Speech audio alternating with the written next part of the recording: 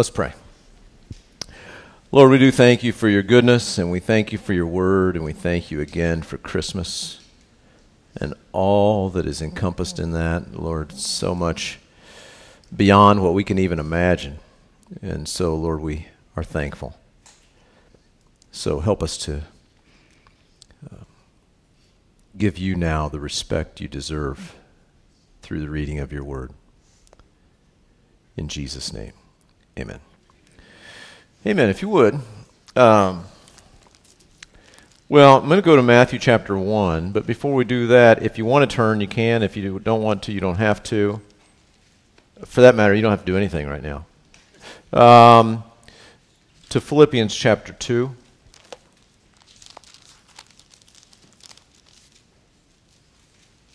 Starting in verse 12.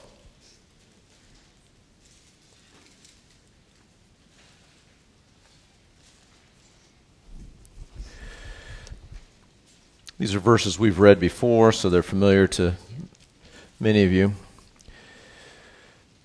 Paul tells the Philippians, he says, "Therefore, my beloved, as you have always obeyed, not as in my presence only, but now much more in my absence, work out your own salvation with fear and trembling, for it is God who works in you both to will and to do for his good pleasure." Wait a minute. Who's working? Work out your own salvation with fear and trembling, for it is God who works in you both to will and to do for his good pleasure. Now, we've talked about this many times. This is more than a theological exercise. But the truth is, we're working and God's working, right? The way it plays out is that God is at work and we're responsible. Is that fair? Yeah. Thank you. Now, having said that, maybe there's another way to look at it. Maybe.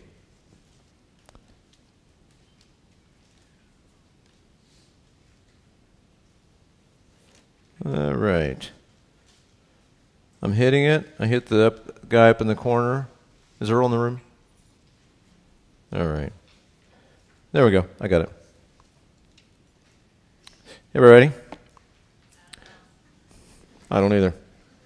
But we're going to roll with it. Okay. What's that? Now, we avoid all controversy here, so I'll just point out the fact that from this angle, we can't tell if it's flat or not. Because we're looking at it two-dimensionally. Okay, I'm avoiding all controversy. Okay? Now,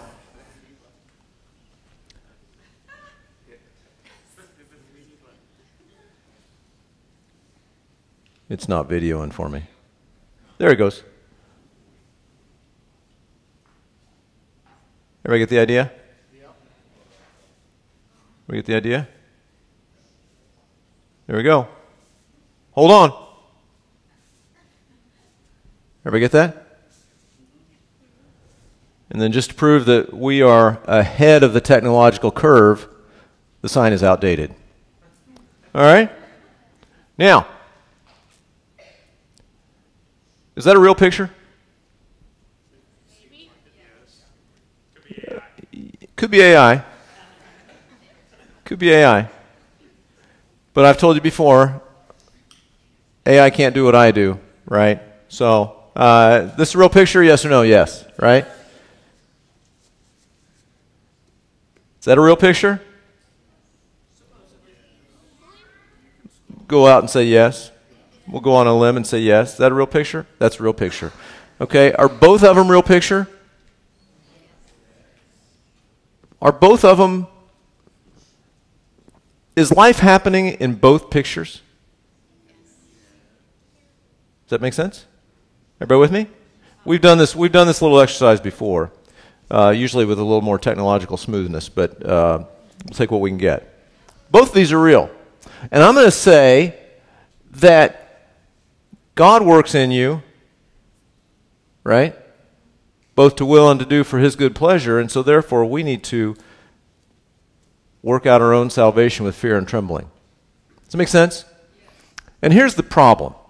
Here's really the fundamental challenge of life, if you will. Getting that thing off. That is the fundamental challenge of life. Can somebody smarter than me get that off? There you go. Okay, very good. Give it up for Titus.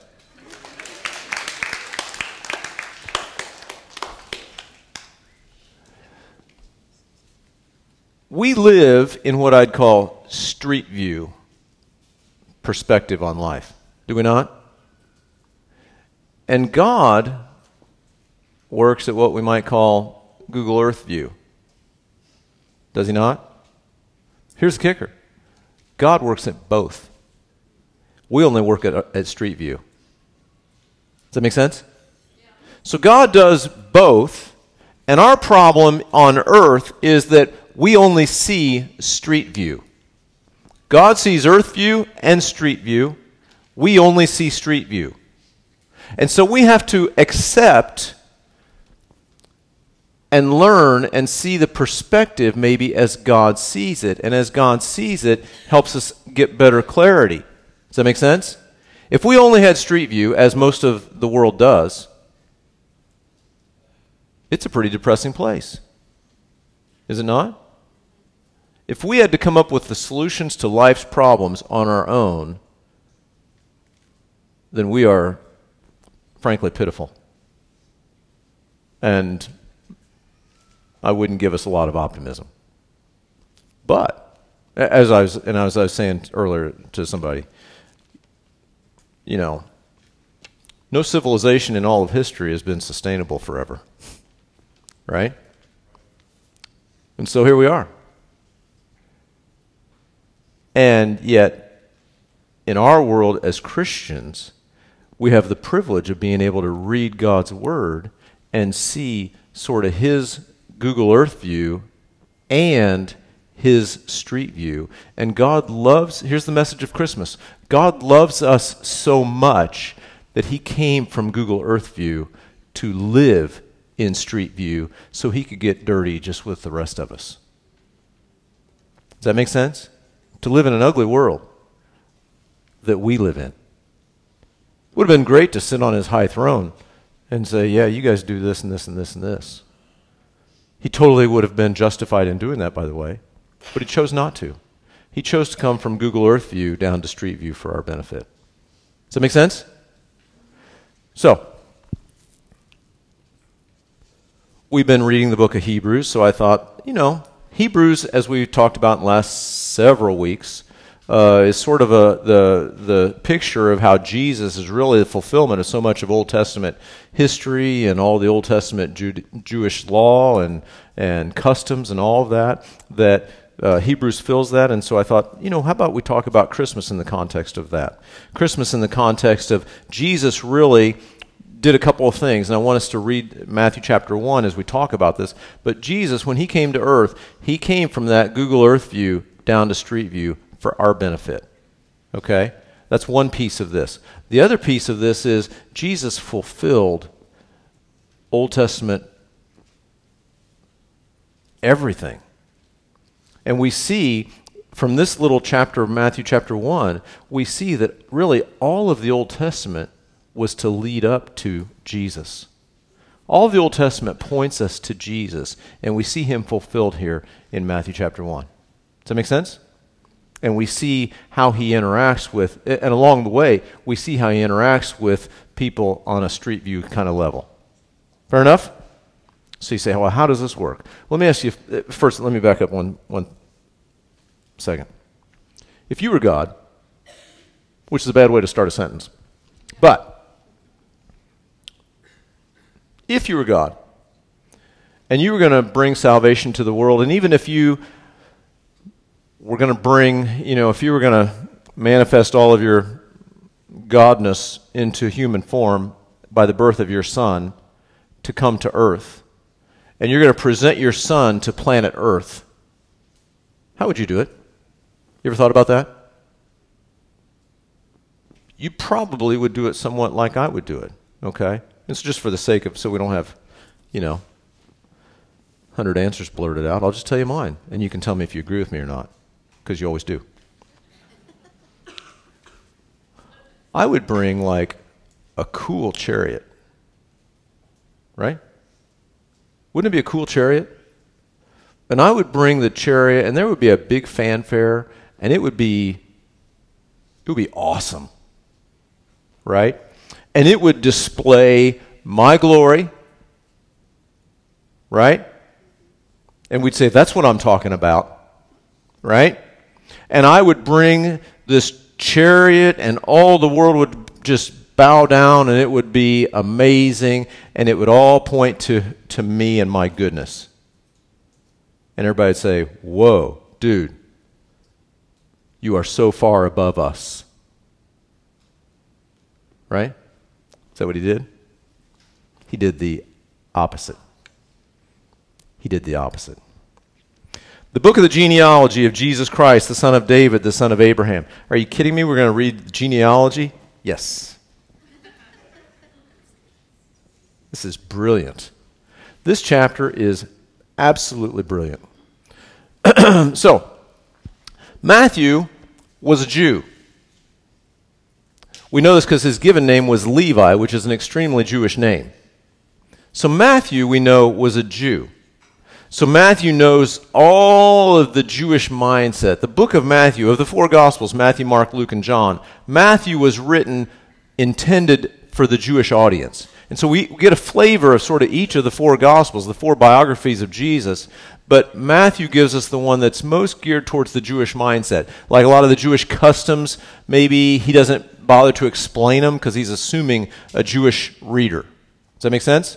And so Matthew was very Jewish, and yet, interestingly, the end of the book of Matthew is Jesus giving the Great Commission to go into what?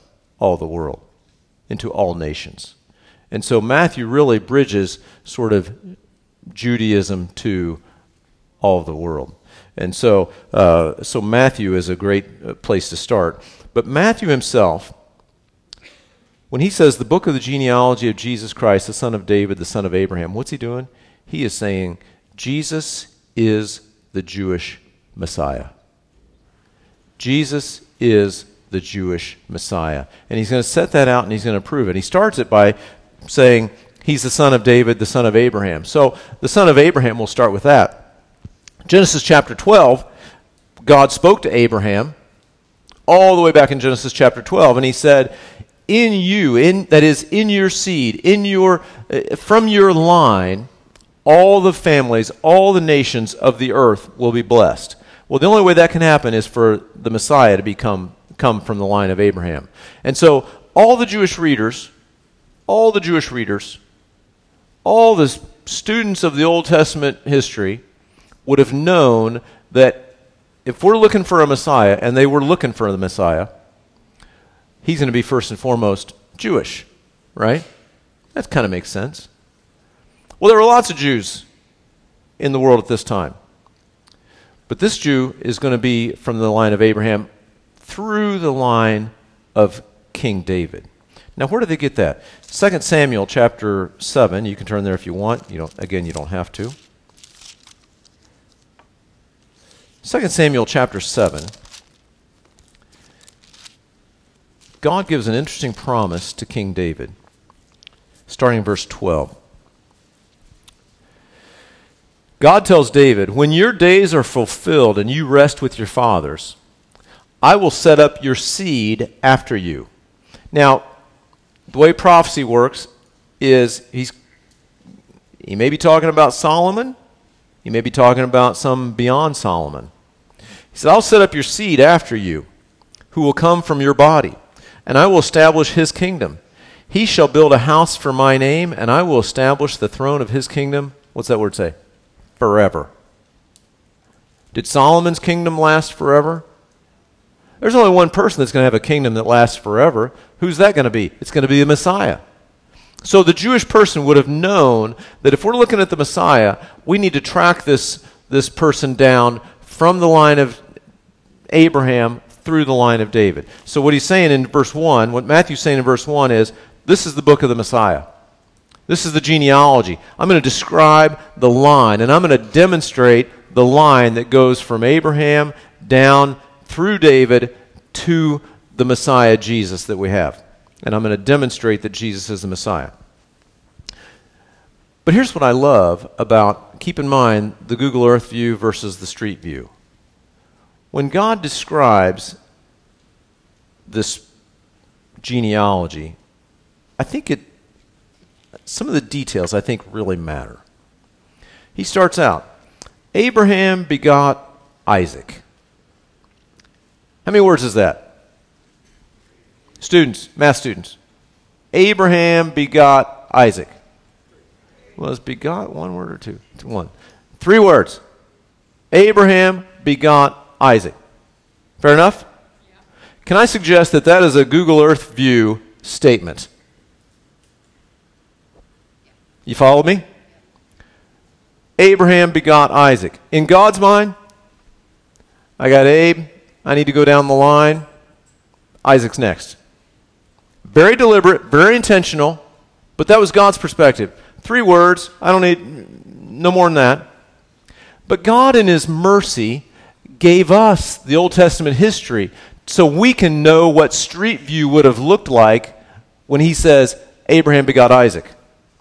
Well, what happened when Abraham begot Isaac? Well, we know from Genesis chapter 12 that when Abraham was 75 years old, God had said prior to that, get out of your country, go to, get out of Haran, go to your country. I'm going to make all these descendants, and in your seed all the nation will be blessed. Genesis chapter 12. That was when he was 75 years old. So God told Abraham, you're going to have a son. As a matter of fact, you're going to have tons of descendants, and in your seed all the nations of the world will be blessed. So Abraham knew, as of Genesis chapter 12, prior to Genesis chapter 12 somewhere, that he was going to have a son that was going to be the line to the Messiah. Does that make sense? And so he was 75 years old at that time. When was that son born? 25 years later. Now that's street view. You ever waited 25 years for something? That's street view. What's God's view? 3 words. Abraham begot Isaac. What's Abraham's street view? Well, I thought I heard God, but lots happened here. A lot of time's gone on. Seems like nothing's happening. You ever feel like this? Is this us? Yes. I feel like nothing's happening. I thought God promised, but I'm not so sure. And, Sarah, my wife, has this idea. Maybe God, I don't know. Maybe he's asleep. So I'll tell you what we're going to do. Maybe God didn't mean just me and you have a son. Maybe God just meant you have a son. So, let's get my Egyptian servant, Hagar, and you and her have a son. Abraham says, sure, whatever. Right? And then they have a son. His name is Ishmael. Right? And then God says, that's not what I meant. You and Sarah are going to have a son. And finally, after 25 years, after lots of baggage, after the whole Ishmael thing, which, by the way, the Arab and Israeli nations today are descendants of Isaac and Ishmael. Is there consequences of our baggage? Yeah, there's consequences of our baggage. Right? Is that street view stuff? That's street view stuff. Why do I make a big deal about that? It's because God knows our street view. He cares about our street view. But here's what I want us to see. In God's world, while you're waiting 25 years for something, while you're misinterpreting the Word of God and you're reaping the consequence of it, and now you got Sarah and Hagar that don't get along, and you got Ishmael that's mocking your son Isaac when he's born, and you got lots of baggage. Anybody ever had baggage? Waiting 25 years, baggage, yada, yada, yada, yada. It just seems like a lot of work. And God's perspective is Abraham begot Isaac. God's not stressed. God's not stressed. Abraham begot Isaac.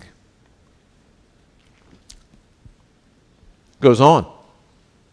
Isaac begot Jacob. How many words? You're all pros at this by now. 3. Nice. Isaac begot Jacob. Well, actually, Isaac begot Jacob and Esau. Right? Twins. Right? When did those boys start fighting? In the womb. You ever had family drama?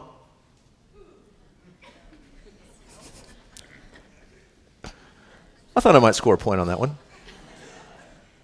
Anybody know what family drama means when I say family drama? I mean, nobody in the back row knows what family drama means. Nobody in the grandkids aren't in the room. They don't know. Trust me when I say they don't know what family drama is, right? Sure, we all know what family drama is. And so does God.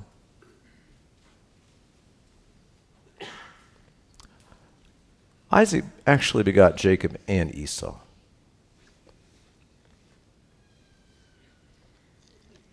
Lots of stories. Esau was the firstborn. He was supposed to be the one that in the line, but he forfeited that privilege, right? And God knew best. God knew that it was going to be Jacob, right? And Esau was kind of a goof. Esau turned bitter. Lots of deception, lots of family drama, lots of stuff, right? What does God say? Isaac begot Jacob. And really, this is the point of today. We have lots of street view drama, don't we? And thank God that it doesn't stop there. Thank God it doesn't stop there. We have lots of street view drama. And God is able to say, Abraham begot Isaac.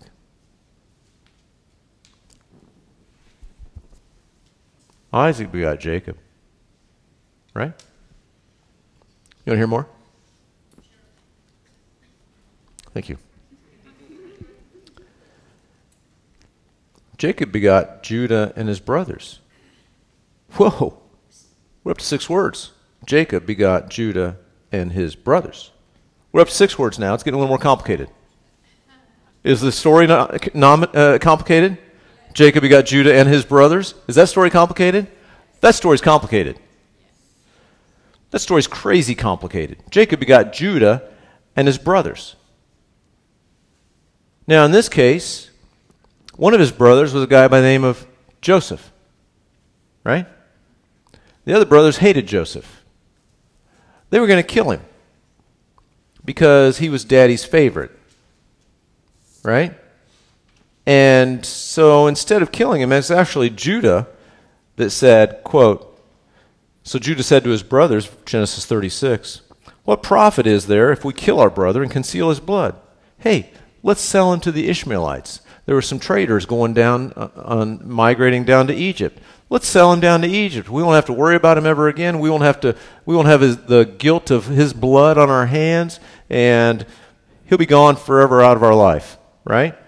So you know the story, right? Yep, sure enough, he goes down to Egypt. Sure enough, he gets sold into slavery. Sure enough, he winds up being mistreated by his slave owner, and lots of deception and all that kind of stuff there. Lots of drama, by the way. He winds up in prison. He's in prison for a while. He interprets some dreams. One of the guys that's there in prison, he correctly interprets the dream and is restored to his position before Pharaoh. And he says, hey, don't forget that I interpreted your dream when you get there. He's like, sure, I got your back. He forgets. And I think 2 years later, Pharaoh himself has a dream, and this guy says, oh yeah, I remember there's a guy in prison that interprets dreams. Right? And long story short, Joseph rises to prominence. He's second only to Pharaoh himself in a time of feast of 7 years and then famine of 7 years. Joseph is the main guy that orchestrates the storage of grain during those 7 years of plenty. so that they'll have grain during the 7 years of famine. And oh, by the way, guess who else has famine during those 7 years? His family. His father and his brothers, and actually a sister there, right? And all their extended family. All remember the drama? Lots of drama, right? Well, now all of a sudden they come to Egypt, and they don't recognize Joseph, and Joseph says, hey, go back and get your youngest brother. And Jacob back home says, I already lost Joseph, because they told him that Joseph was killed. I already lost Joseph. I can't lose another one. And it's Judah. It's Judah that says, I'm going to stand in the gap for him. If Benjamin, the youngest brother, if Benjamin doesn't come back, it's on me. And actually, when they go down to Egypt and they come before Joseph and all this kind of stuff, and it's a long story, but Joseph threatens to hold Benjamin hostage. And it's Judah who offers himself as a substitute for Benjamin. What's that picture of? Jesus Christ. See, Jesus starts in Genesis, and we follow Jesus all the way through, right? And here he is, so described, so well described in Matthew chapter 1. Yep, so God reads that. Yeah, Jacob begot Judah and his brothers. Oh, by the way, speaking of drama, Judah begot Perez and Zerah by Tamar. Now, this one's PG-13, so I got to give you like an overview. Right? So we're reading through the history, the Old Testament history, that whole story about Joseph that I just described to you, and all of a sudden, stuck in the middle there, Genesis chapter 38, it's like the book of, it's a history book, and then it's like abruptly pauses the history to give us another sort of detailed chapter about Judah. And long story short, Judah begot Perez and Zerah, twins, by Tamar. Tamar happens to be his daughter-in-law, who poses as a harlot and tricks him into sin.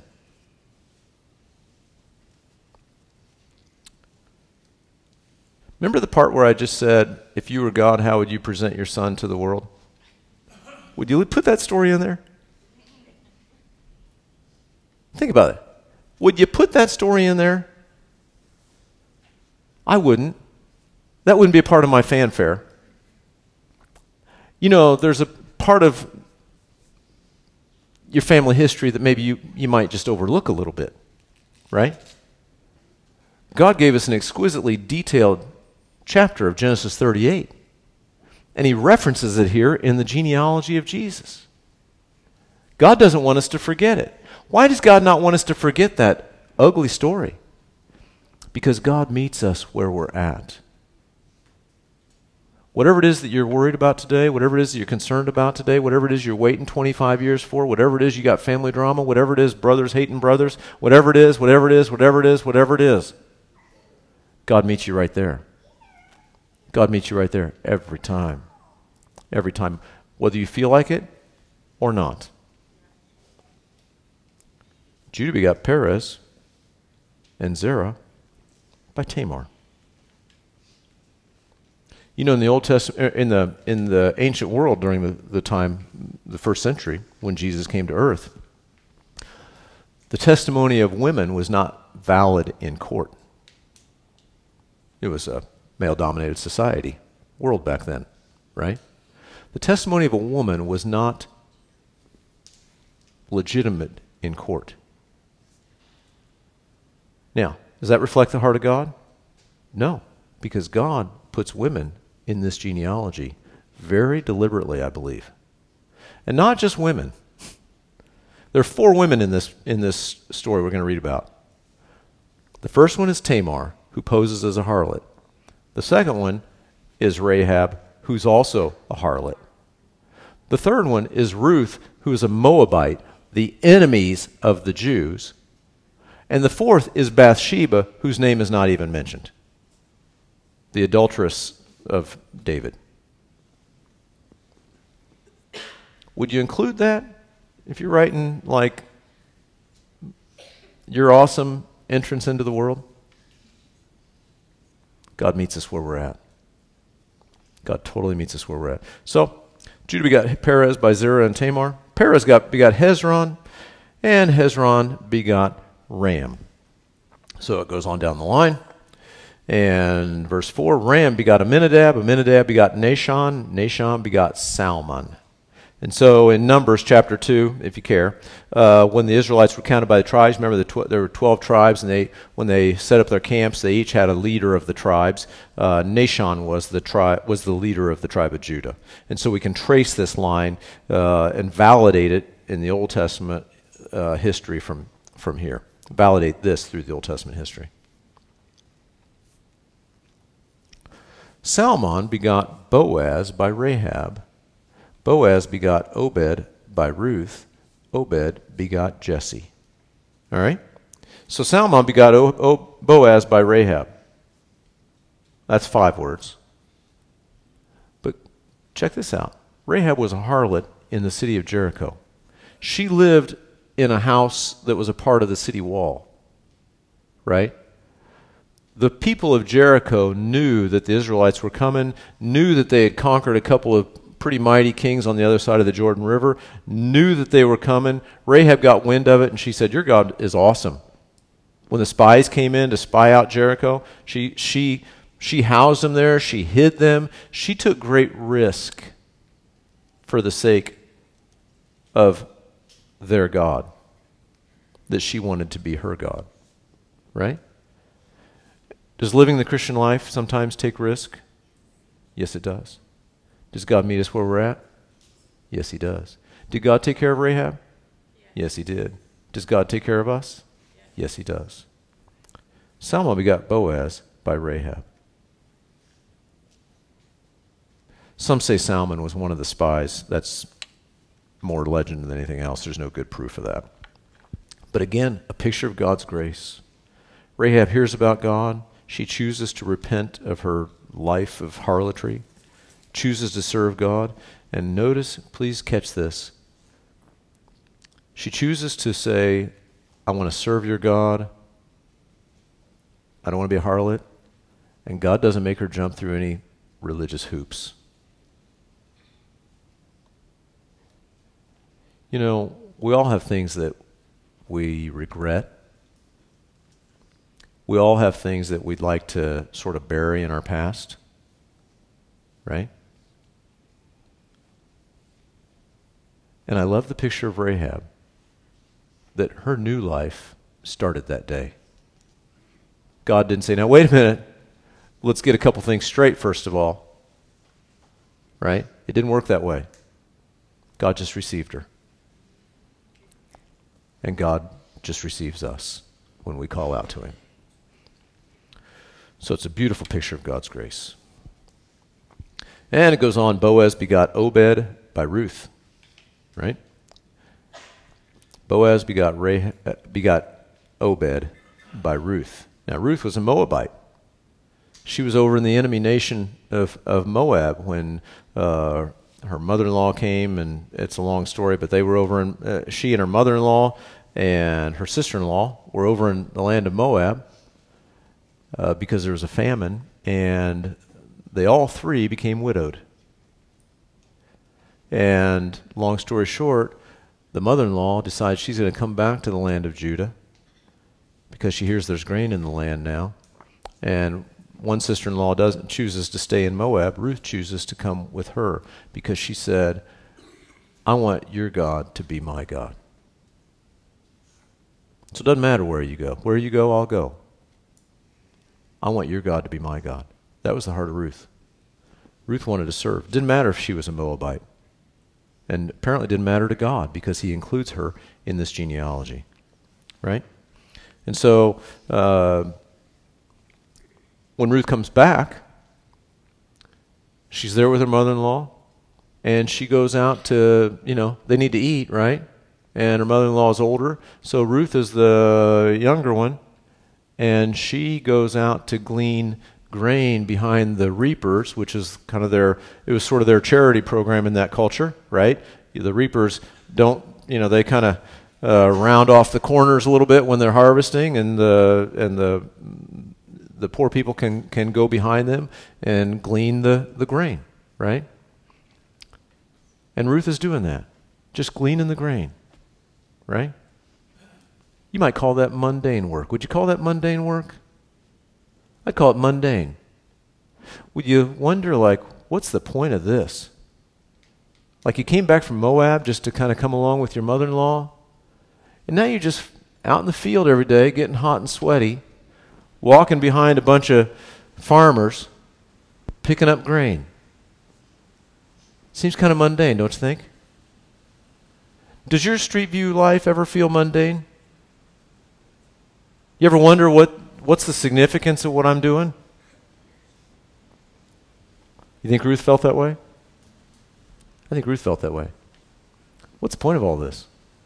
Well, many of you know the story. She gets noticed by an old rich guy. You got to love old rich guys in the Bible. She gets noticed by an old rich guy. Next thing you know, they fall in love. And we have Obed. That's a great story. Right? To me, what sticks in my heart, Ruth is out there faithfully doing what she knows she has to do today in her Street View world because it's the right thing to do. Right? You think she goes out there and says, you know, in the ancient world, they don't have hipster bars, so I think I'm going to go out in the field and find some old rich dude. Did she do that? Was that what she was thinking? Well, humor me and say, no, that's not what she was thinking. She was thinking, you know what? We just need some grain around here. I'm going to go pick up some grain for my mother-in-law and me to survive.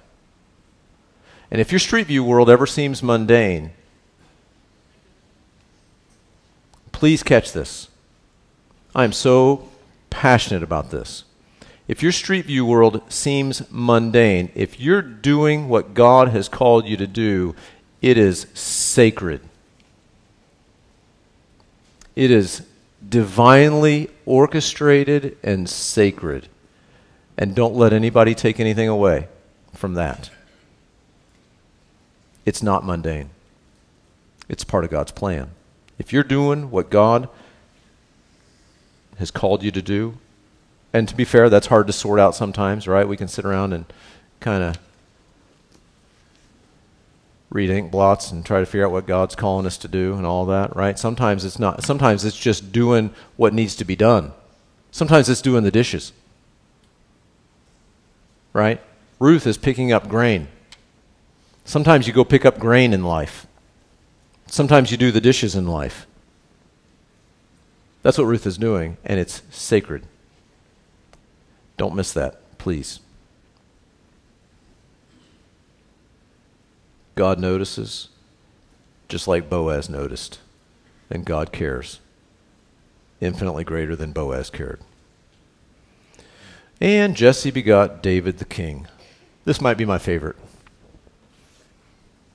Jesse begot David the king. 5 words, right? That's how God sees it, right? Many of you know the story. God told Samuel, the prophet, hey, I want you to go to Jesse's house in Bethlehem, and there you'll find the next king of Israel. And I want you to anoint him king. And Jesse says, that's awesome. Can you believe one of my sons is going to be the next king? And Samuel says, yeah, I can believe one of your sons is going to be the next king. Am I getting dramatic? One of your sons is going to be the next king. Right? So Jesse lines up his sons. And the first one's dashing or whatever. Samuel says, oh, I bet it's that guy. God says, no, you're looking at the outward appearance. I'm looking at the heart. And one by one, he goes through all 7 of them. And Samuel's like perplexed because God didn't pick any of them. And he's a prophet, and prophets are supposed to like know stuff. And he knows that God told him to come to Jesse's house and anoint the next king. And he knows that he's gone down all the line of these seven of all of Jesse's sons and says, God doesn't say yes to any of them. And Samuel's perplexed and he says, is this all you got? Picture this. I'm a little sensitive to this because I was the youngest of 3 sons. My outs didn't count. Right? You're picking up baseball. You're picking sides for baseball. Who wants Scott? I'm not taking him. Well, I'm not taking him. All right, fine. We'll take him. But his outs don't count. Nobody's talking about if my runs count, right? Because that's not going to happen. My outs don't count, right? So after 7 sons, Jesse's like, you know what? I do have another son. We left him outside. Can you imagine? Can you imagine David's street view? You ever felt like you were unnoticed in your street view? Ever felt insignificant? Imagine the prophet. And by the way, Samuel's a pretty famous guy by this time as a prophet.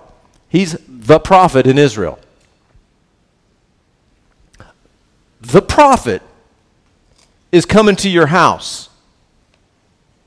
And not only is the prophet coming to your house, the prophet is coming to the house to anoint the next king. And your dad, forgets to invite you in. I can't get my head around that. I always tell my kids, someday I hope you're not laying on a psychiatrist's couch talking about this moment, right? If I were David, I'd be laying on a psychiatrist's couch for the rest of my life talking about that moment. It'd be hard for me to be an overcomer. It'd be hard for me to slay Goliath. I'd be like, grab that rock, start to you come at me with sword and spear, but wait a minute. I had a hard childhood.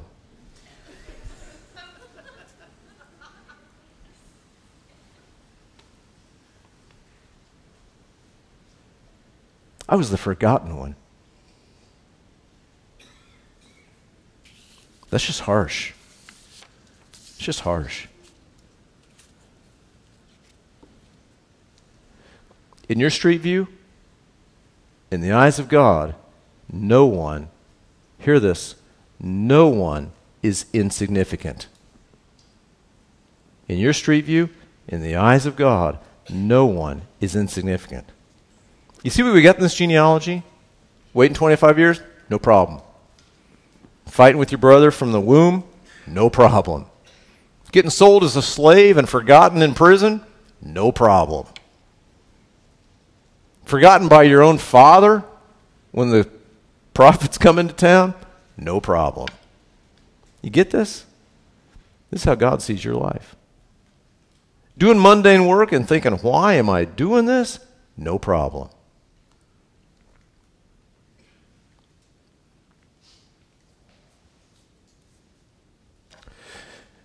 David begot Solomon by her who had been the wife of Uriah. Her who had been the wife of Uriah, who is not mentioned by name, is Bathsheba. Well, again, this is another ugly story that if I were writing my biography, I'd probably leave this one out. Right? David's being a little sloppy in his duties. He goes out on the porch, happens to notice the neighbor woman bathing out on her rooftop, right? And most commentators would say, you got to wonder, did she happen to know that she might get noticed by the king? So was she a victim or not? Probably both, honestly. David sees her. David wants her. Next thing you know, she's pregnant, and David kills her husband in a conspiracy. You ever had anything like that happen to you? You ever felt like maybe you're a victim of circumstances beyond your control because somebody else was manipulative or something like that, and you just didn't get a fair end of the deal? You ever felt like that? Bathsheba no doubt would have felt that way, right? God knows. God knows. And what do we see? David had 19 sons by 8 wives. And Bathsheba is the one that gets she and her son in the genealogy of Jesus Christ. Solomon begot Rehoboam. Rehoboam begot Abijah. Abijah begot Asa. Asa begot Jehoshaphat. Jehoshaphat begot Joram, and Joram begot Uzziah. Uzziah begot Jotham. Jotham begot Ahaz. Ahaz begot Hezekiah. Hezekiah begot Manasseh. Manasseh begot Amon, and Amon begot Josiah. Josiah begot Jeconiah and his brothers about the time they were carried off to Babylon. Raise your hand if you were worried that I was going to go 3 words at a time through all of that. Gotcha. That was fun, wasn't it? Yeah, so the line goes on down, right? By this time, the time from Solomon to the time of captivity in Babylon is basically a time of pretty steady, with a few bright spots, but pretty steady, slow moral decay. To the point there's so much moral decay in the nation of Judah at this time. The northern kingdom has been taken away by the Assyrians, but there's so much decay in the southern kingdom of Judah by this time that God has to punish them. God has no choice but to punish them. He's warned them, and now they're carried off to Babylon. Listen, let me ask you this. Have you ever felt like you lived in a country that was so full of moral decay that it was hopeless?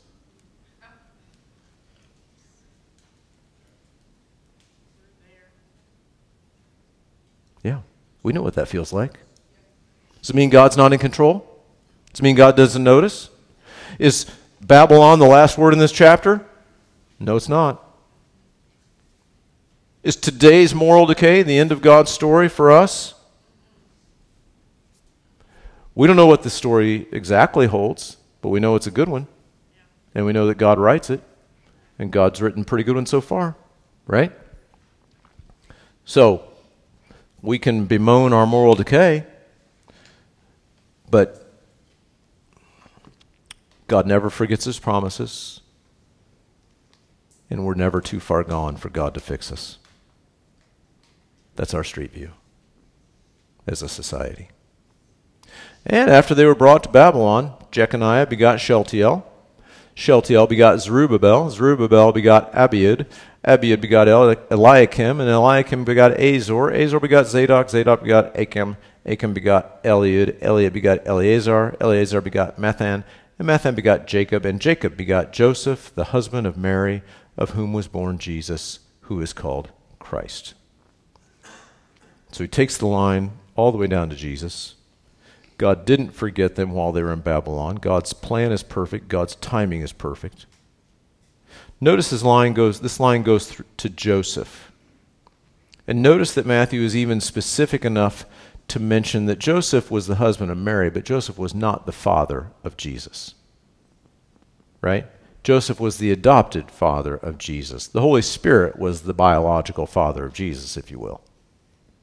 And so the royal line that was prophesied would have gone to the Jewish audience, would have gone to the earthly father. In this case, the earthly father was Joseph. And so this royal line goes to Joseph. If you want to be complete, there's also a genealogy in the book of Luke that goes through Mary. So that takes care of the biological line. All right? And so, just for completeness. And so, God doesn't forget. God brings the line down to Jesus. So, all the generations from Abraham to David are 14 generations. From David to the captivity in Babylon are 14 generations. And from the captivity of Babylon to the Christ are 14 generations. So God knew what he was doing all along. He brought it to pass, and Jesus came to earth. Now, the birth of Jesus Christ was as follows. After his mother Mary was betrothed to Joseph, before they came together, she was found with child of the Holy Spirit. Then Joseph, her husband, being a just man and not wanting to make her a public example, was minded to put her away secretly. So in your own, street view life, have you ever felt like you've been betrayed by somebody? You ever found yourself in a difficult situation somehow, maybe because of that person's betrayal or because of just crazy, weird circumstances that are leaving you sort of backed into a corner of what am I going to do? I'm in this difficult situation and there's no good options. You ever felt like that? You think Joseph felt like that? Did that mean God forgot him? No. Did God take care of Joseph and Mary? Yes. Does God take care of us? Even in difficult situations? Yes, he does. Yes, he does.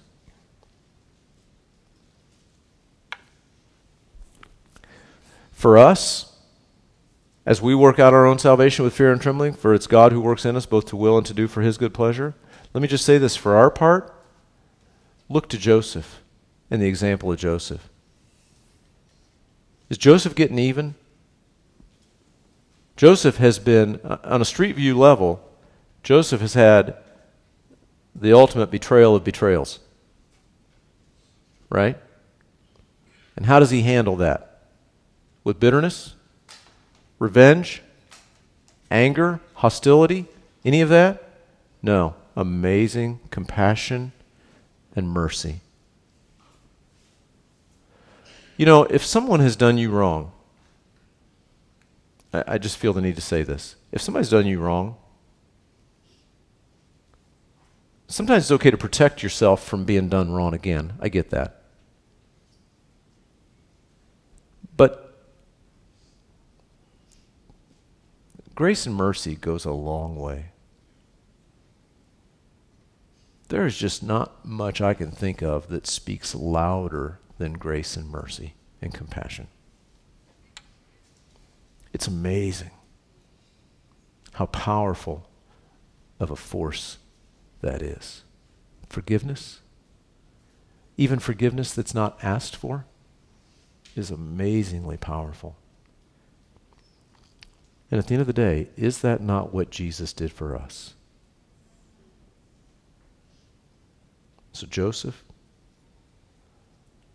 I love Joseph because Joseph is sort of, I kind of like underdogs. Fair enough? Joseph is like one that there's not a lot of big biographies written about Joseph for some reason. Joseph's not like, if you had a top 10 in the Bible, right? Somebody's writing a top 10, David's going to be there, right? Daniel's going to be there. Those guys, those cool guys are there. I picture Joseph as just like, yeah, that's fine. I'll just do my job. In my mind, Joseph's a rock star. Really, based on that verse I just read. Joseph had amazing compassion for his betrayer. Amazing. But, verse 20, while he thought about these things, behold, an angel of the Lord appeared to him in a dream, saying, Joseph, son of David, do not be afraid to take to you Mary, your wife, for that which is conceived in her is of the Holy Spirit. And she will bring forth a son, and you shall call his name Jesus, for he will save his people from their sins. So it's hard to get your head around having a pregnant fiance, and you have a dream, and the Holy Spirit tells you, it's all good, don't worry about it. And here's what you need to do. You need to take her as your wife, and you need to name that baby Jesus. In your street view world, have you ever felt like God just maybe spoke to your heart, maybe a thought in your head that makes you think, that's just kind of crazy? Can I tell you something? It may be crazy, but if it's consistent with the Word of God, I believe this with all my heart. I believe that God will, and I'm not giving you a formula or anything like this, okay? But sometimes God will put a thought in my head, or sometimes I'll have a thought in my head, let's put it that way. Sometimes I'll have a thought in my head that comes out of nowhere. And it's a thought that's consistent with the Word of God and the nature of God. And oftentimes with it comes a need for me to act on that thought. It's simple as that. I'm not getting weird on you.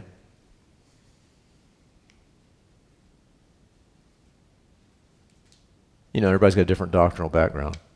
Half of you are saying, wait a minute. Half of you are saying, finally, come on, let's get this thing going. Right?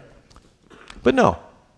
Sometimes I'll have a thought in my head, comes out of nowhere, consistent with God's Word, consistent with God's character, and with it comes a call to action on my part. And if I recognize it as that, I'm accountable now for that information. Right? And I need to act on it. Fair enough? Joseph, he gets this dream, and he acts on it. So, all this was done that it might be fulfilled, which was spoken by the Lord through the prophet, saying, Behold, the virgin shall be with child and bear a son, and they shall call his name Emmanuel, which is translated God with us. I love this. The scripture sort of says, okay, got all these sort of street view situations, and I'm working them out all in this, and then it's like he pauses to give us a street view, or a earth view, and says, by the way, all we're doing here is fulfilling prophecy. It's like Matthew gives us that. By the way, all we're doing here is fulfilling prophecy that said, the virgin shall be with child and bear a son, and they shall call his name Emmanuel, which means God with us. This was all foretold by prophecy. By the way, there are things yet future that have all been foretold by prophecy. Right? Which, by the way, as I'm thinking about it, we'll hear about that next week. Right? We'll get a sort of a prophecy update next week for the end of the year. Then, Joseph, being aroused from sleep, did as the angel of the Lord commanded him, and took to him his wife, and did not know her, that means physically know her, till she had brought forth her firstborn son, and he called his name Jesus. This is interesting as well. Notice the importance of Joseph's faithful obedience.